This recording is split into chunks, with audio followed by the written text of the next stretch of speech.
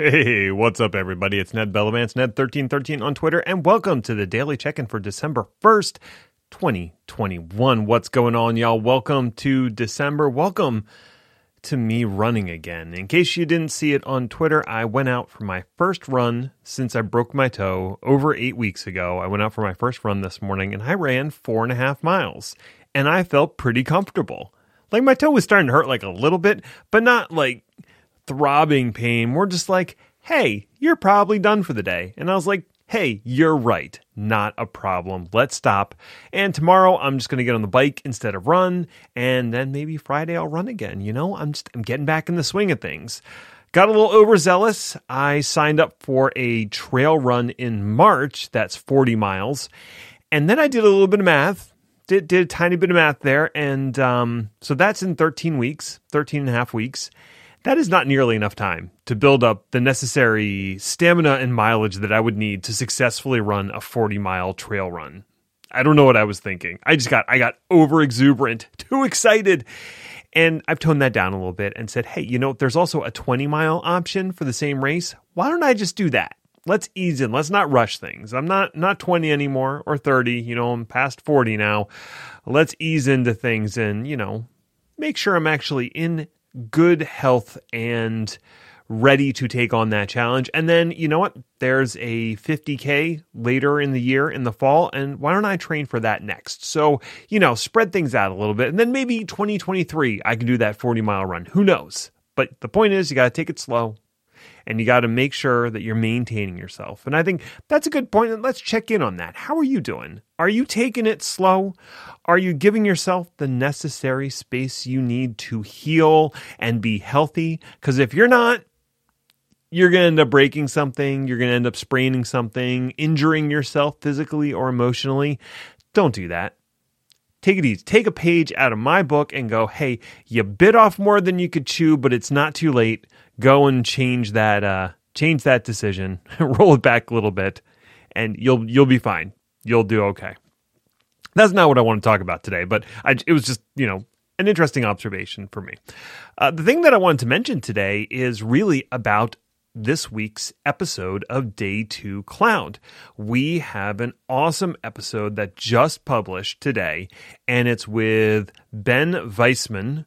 I believe he's German. He certainly had a German accent. He's a fellow consultant and Pluralsight author, and he was on the show to primarily talk about Microsoft Azure Arc and what it's capable of doing. And in a broader context, what hybrid cloud is all about and how Microsoft is approaching the hybrid cloud. Because what's interesting is they're not just approaching it with one solution, because why would you ever do that?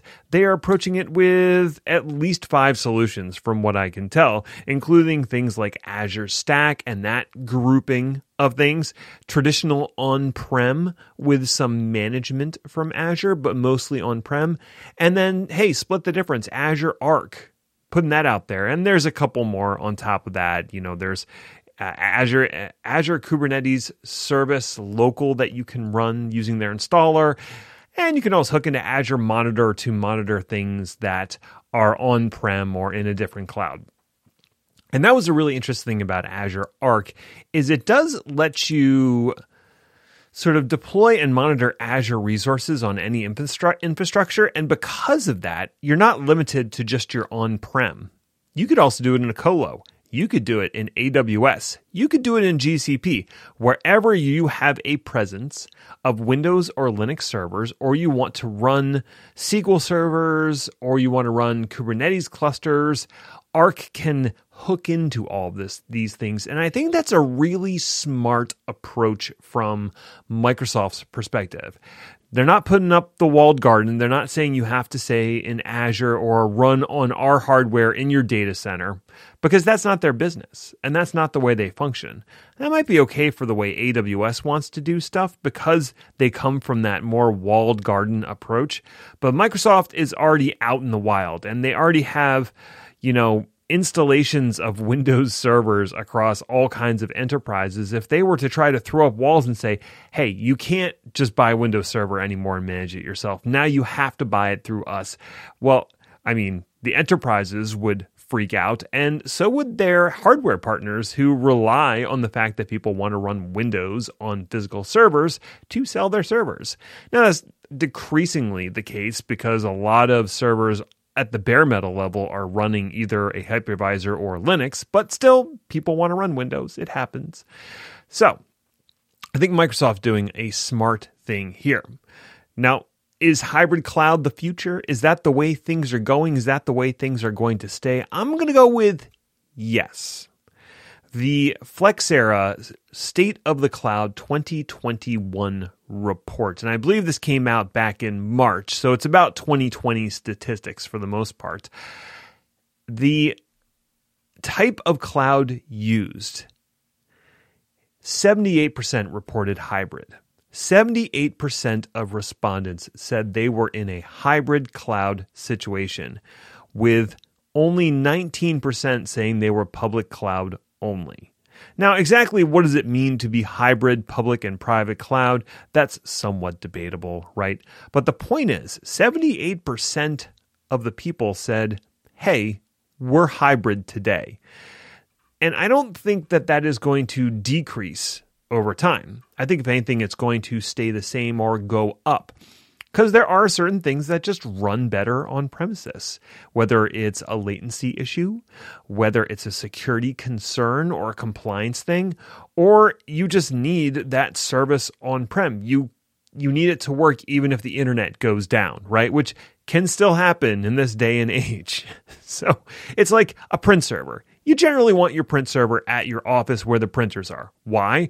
Well, if there's a problem with the internet or that print server suddenly becomes unavailable in the cloud, then you can't print.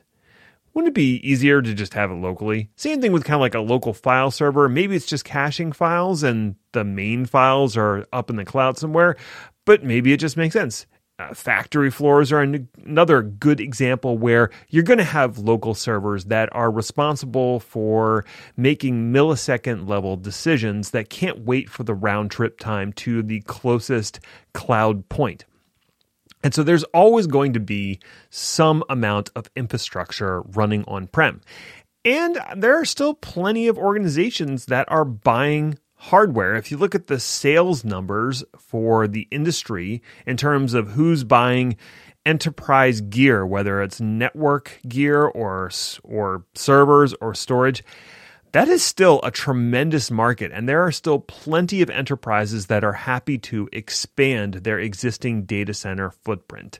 So if you look at all of that in combination, it's a very smart play on Microsoft's part to embrace the hybrid cloud and think of that as the future, as being the de facto standard from here on out. Public cloud is going to have a huge role to play, but so is private cloud and on-premises data centers. So you really need a solution that spans all of that. And that's sort of what Azure Arc's trying to do. So if you want to hear more about Azure Arc and kind of get a handle on what it's capable of today and what the plans are for the future, definitely check out the Day 2 Cloud podcast with Ben Weitzman. It's episode 126, just published today, December 1st. And of course, I will include a link in the show notes.